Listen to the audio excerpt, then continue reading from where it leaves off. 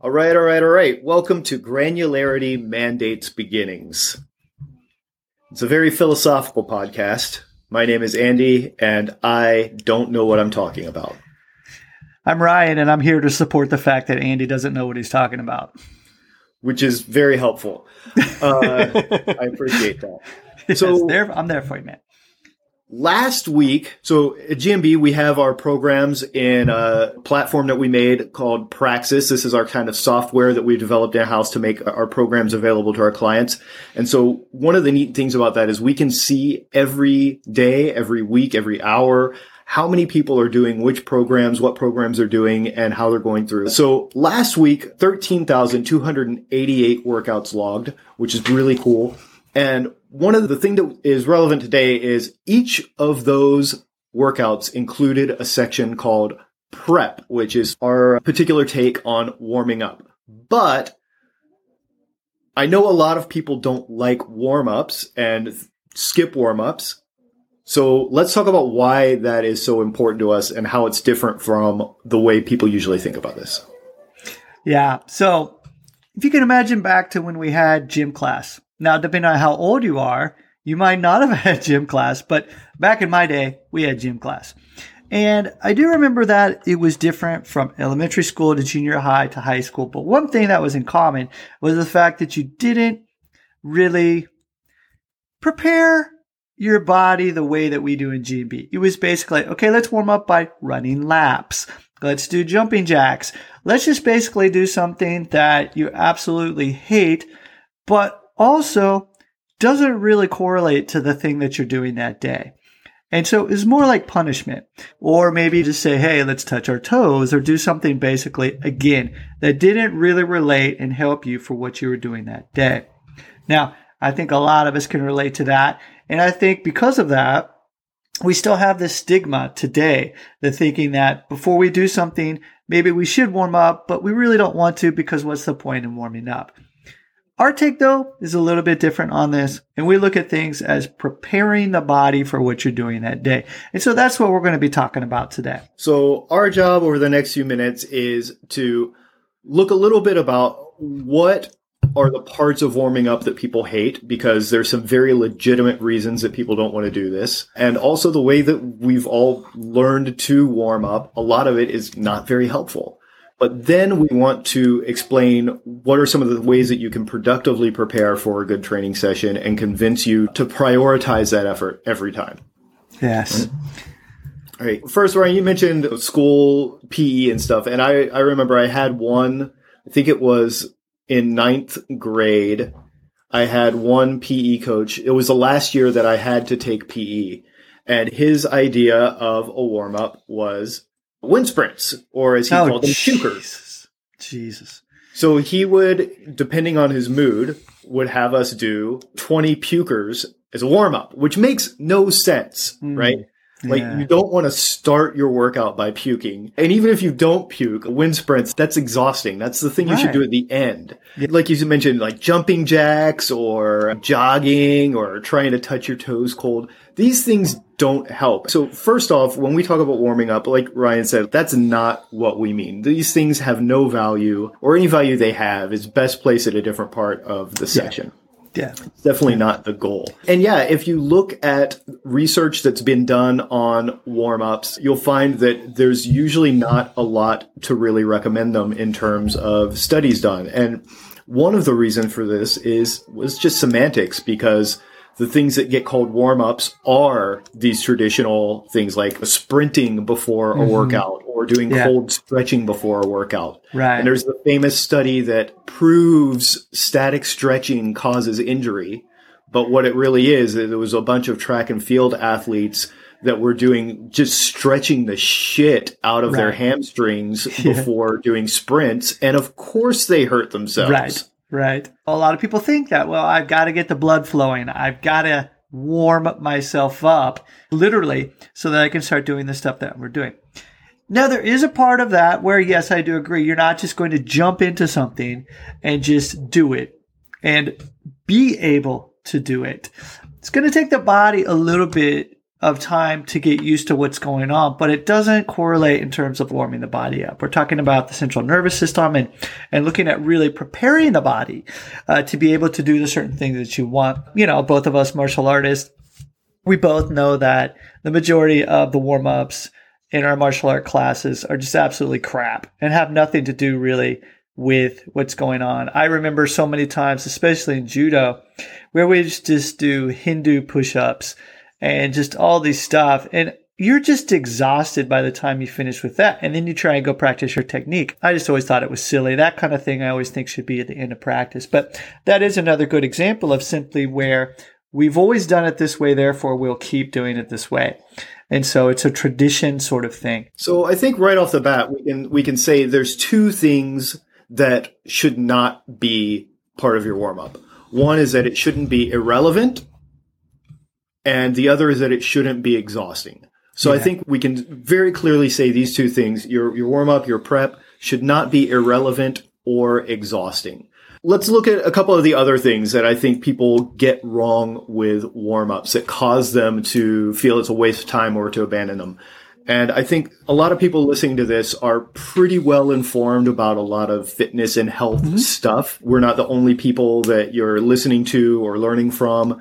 You've discovered that there are lots of tools, lots of tactics, lots of strategies, lots of different protocols you can use, all kinds of different ways that you can use mobility bands, foam rollers, lacrosse balls, hip wedges. I saw a thing that you can stretch out your psoas with by lying down on a hunk of plastic yesterday.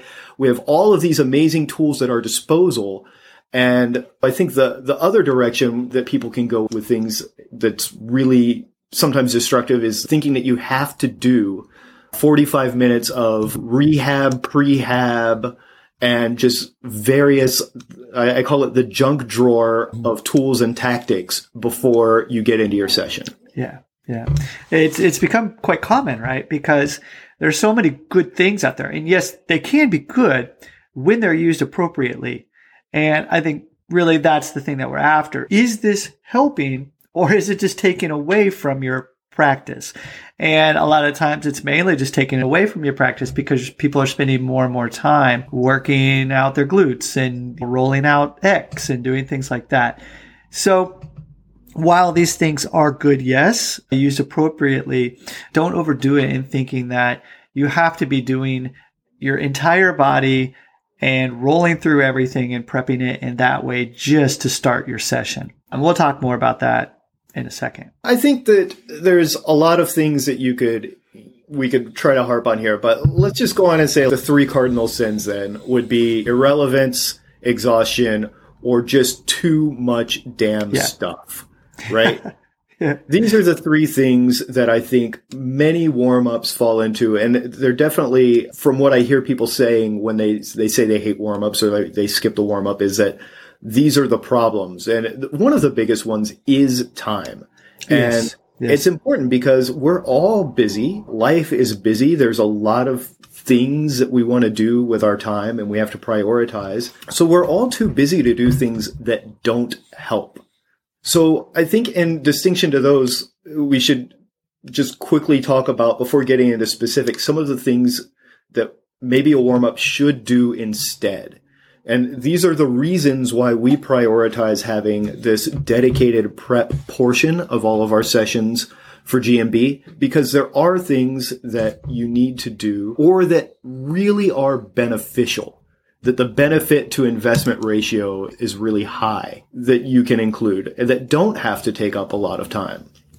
And one of the reasons is, like Ryan, you mentioned, you can, but you don't want to just jump from zero into a high intensity kind of activity because your body does need time to transition. Your central nervous system needs to sort of groove the neural pathways or something. Highly imprecise language here, but your soft tissues, ligaments need to be stretched and tested beyond their limited range of motion and put through a wider range of motion. But you sort of need to calibrate things and let your body get ready to perform. Absolutely. And that's the physical side of it. We look at the mental side of it as well, as actually preparing yourself and letting yourself let go of whatever is in your mind so that you can focus on your practice portion of that. And so it's a transitional phase where you're going from, to give a strange metaphor, where if you're living in Japan, you always take your shoes off when you enter the entryway because you're leaving outside.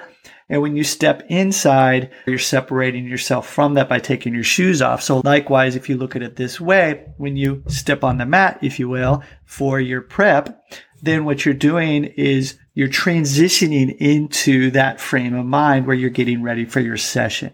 That's a huge one. Andy and I have talked about this before, Yeah, I think that's really good. We could probably just make that sort of the crux of our reframe here is, instead of warming up and just trying to do a bunch of stuff or trying to squeeze a bunch of things in, what are the activities that help you best transition getting out of your car or watching TV or whatever you were doing before that helps you transition mentally, physically, whatever, to being able to get the most value out of the training you're about to do? That's good.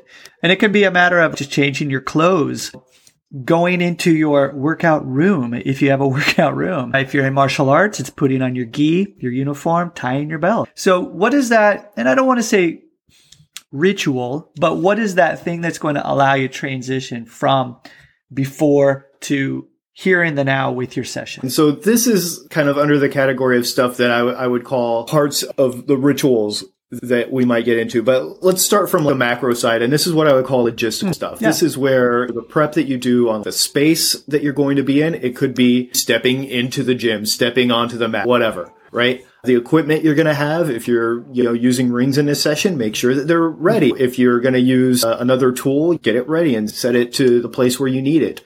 If you're just doing this stuff in your living room, scoot the coffee table out of the way and maybe vacuum real quick. But get your space ready. Turn off your TV, open the window if you can, get some sunlight and air. Things like this. Part of it is ritualistic. You are just triggering your body to be into training mode. Right. But the other part of it is also making sure it doesn't sound cool, but safety. Yeah. Making sure that your stuff is ready for you, that you don't have to worry about bumping into something or your rings falling off of the whatever. Checking that stuff and making sure that your environment is ready for you to have a training session. Absolutely. Which, having that safety takes us to the next point, which is the mental side of it. And by setting yourself up to make sure that you're doing this in a safe environment, it's going to allow you to transition into calming your mind and getting you ready for what's going on. All of us are taking outside anxiety into whatever we're doing. We are. Yeah. We just all are. That's just how it is. The key, though, is, are you able to reframe and make that transition to allow yourself to focus and bring more awareness into your body for that session? And so this is where the prep comes into play, is that we're able to bring awareness. By bringing awareness into our body, we know that it's going to help us to be better at the skills that we're practicing. But the only way that you can do that is if you are in a good mental state. And that's why starting off, like Andy said, the logistical side of it, making sure you're in a safe environment, have the tools that you need to do, are going to lead directly into that mental side of it, allowing you to be able to calm yourself for that session. And so this is something that is also, I think, a little distinct when we're talking about skill-based kind of training like we do at GMB, to something that's more based on intensity or load. I had friends in high school that their whole lives revolved around listening to metal and getting real aggro and going and lifting. Yeah. I hear a lot of people, I turn my anger into fuel for my workouts. And I completely get it. That's completely cool if that is the thing that is helping you get the most out of that practice. Just like anxiety or stress, elevated sense of the high vagus stimulus, this highly stimulated state of being angry or being pumped up. Actually, this is close to the fight or flight stimulus that we're dealing with. And when you are in fight or flight mode, your brain diverts attention away from things like pain or micro control, right? Fine motor skills decrease a little bit. Blood flows into your muscles and out of your brain. So this is fine if you're just trying to do more work in less time. Exactly. Actually. And if you only need to perform gross motor skills. Yeah. But when we're talking about things like handstands, when we're talking about things like coordinated movements in our elements program, we have the bear crawl, which looks like it's just crawling. But then when we have further advanced versions of that later on in the program, like the Spider-Man, where you're sinking down onto one arm and you're actually turning the shoulder joint as you absorb weight onto it. This is a finer movement skill, and it requires coordination and balance of the shoulder and the hip and the arm and the hand and all of these things. So if you're trying to learn these more complex movements, if you're trying to balance, if you're trying to move very quickly, if you're working on smoothing out a motor pattern, then these things you don't want to be in a heightened state for. Yeah. You want to be calm. Yeah. You want to be calm and be able to be aware of your body rather than being hyped. Exactly. Yeah. Yes. As you're going into those things too, being able to bring that awareness. Another thing too that's very good in the beginning is to mentally prepare yourself by reviewing your goals. And by staying calm and not getting so hyped up, you can focus on those goals. And hopefully you really only have a single goal that you're after that day for you to focus on. Whole other topic. We talked about this before, but really get your intentions set. What do you want out of the session? And go into it with a clear mind so that you can perform the work that you're going to be doing that day. And the other part of mental prep is it's a great time when you're getting ready to do your session, even while you're preparing, is to think about the last session that you had. Yeah. What were the things that you can learn from that? What were the things that felt really good, or the things that you want to work a little harder on? You've been working on this movement and it's getting there, but you can't quite smooth it out. So you went and reviewed a video and looked at it, and you need to remind yourself that, okay, today's session, I'm just focus on sinking my hips down into my squat rather than trying to get my heels to the floor. I'm just going to try to sink my weight and see what happens. And those are the things that mentally you can set those intentions ahead of time while you're preparing, so that when you go into your training session, you already know what you're supposed to be focused on. You don't have to stop your flow in the middle to think, okay, next exercise, what do I need to be thinking about? Right? Yeah, so let's transition into the physical part of it. And this is what everybody, is really more focused on. And I do want to say that what we've just talked about before, logistics and the mental side of it, this shouldn't take a long time at all. I mean, this is very quick, and it's going to become second nature in that you'll be able to quickly review what's going on. And so even though we talked a lot about those things, I don't think that you need to spend 5, 10, 15 minutes doing all that stuff. What we're really after is really to get into our prep, the physical side of it, in order to really assess where our body is that day. This is really, for us at least, important, because that is really going to determine how the rest of the session is going to be set up. And so as a diagnostic tool, we're looking at how are you feeling that day, your energy levels. Are there certain places in your body that maybe need more attention? Really coming back to that goal that day, this is where looking at the overall goal for that session and making sure that you're preparing for that particular practice. What I mean by this is that we are performing something, I don't know, let's just throw the handstand out there. Well, let's make sure that we warm up the wrists. Let's make sure that we warm up the shoulders. And you know what? That could be good enough. And so this kind of goes into the next discussion of where you don't necessarily need to spend a long time doing your prep. You only need to do enough to make sure that you're good to start the skill. And that's really where this is at. But what you do need to have is that awareness in your body to know how you're feeling that day. Maybe you do need a little bit more of a prep, a little bit of a warm up on your wrists, because maybe your wrists are sore from doing something the day before. But again, this physical portion of it doesn't need 30 minutes just to get you upside down. Yeah. I mean, I do in my own training, like I always do have a few things that I do that are kind of very general and aren't specific to the training. Me too. Right? Me too. I do. Yeah, I'm the same. And we have a couple of these in all of our GMB stuff that we've added just because we think they're really valuable. Yeah. But there's another reason why we have a couple of ringers in there every time too. It's not just to say everybody needs to work on this, but it's because you also need at least one or two movements in your physical prep that you always do that you can use as your kind of baseline. And just like you were saying, Ryan, is it gives you a sense of where you're at in your body that day. But you need something that doesn't change, that isn't specific to the movements coming up, that's always there, and that you've done so many thousands of times. Eventually, like you and I, over decades of martial art or whatever, like I've got exercises like I know I've done at least 100,000 times. At least. Yeah, right? Yeah, because we've been doing it since we're kids. It's crazy. Yeah. And so, but you have these things, and I'll be honest, man, I do not get a whole lot of actual physical improvement value out of the neck exercises that we do in our martial arts warm-up anymore. But I've done them so many damn times that if I move my head a certain way, I can tell immediately if anything feels even slightly off. Right. And then I know, oh, maybe my neck is tight or my shoulders are tight or my back needs to loosen up a little bit more. But this is the thing. This is the diagnostic where you have something that you're so familiar with that you can tell immediately if anything is off. And that doesn't mean that you stop. It just means that you are aware of that, and you know that as you go into the rest of your movements, that if you're doing hand balancing or if you're doing push-ups or pull-ups or something, is like, oh man, my right shoulder feels a little stiffer today. I just need to be aware of that. It's a thing to know.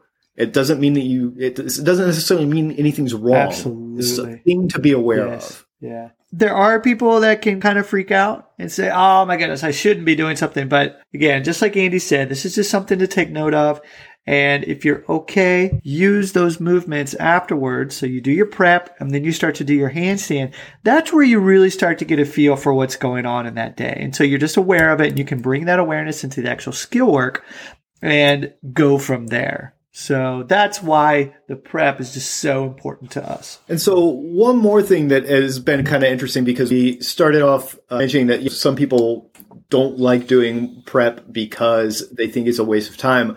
But since we have redesigned all of our programs based on the new Praxis, the software system that we've made, some of the people that have done the older versions of the programs and the newer versions, one of the sort of surprising bits of feedback we've gotten is that the prep is now too short, is what we've heard from a few people. And the reason for that is that we are doing less dedicated prep in the prep section, but then what comes after prep is the practice component.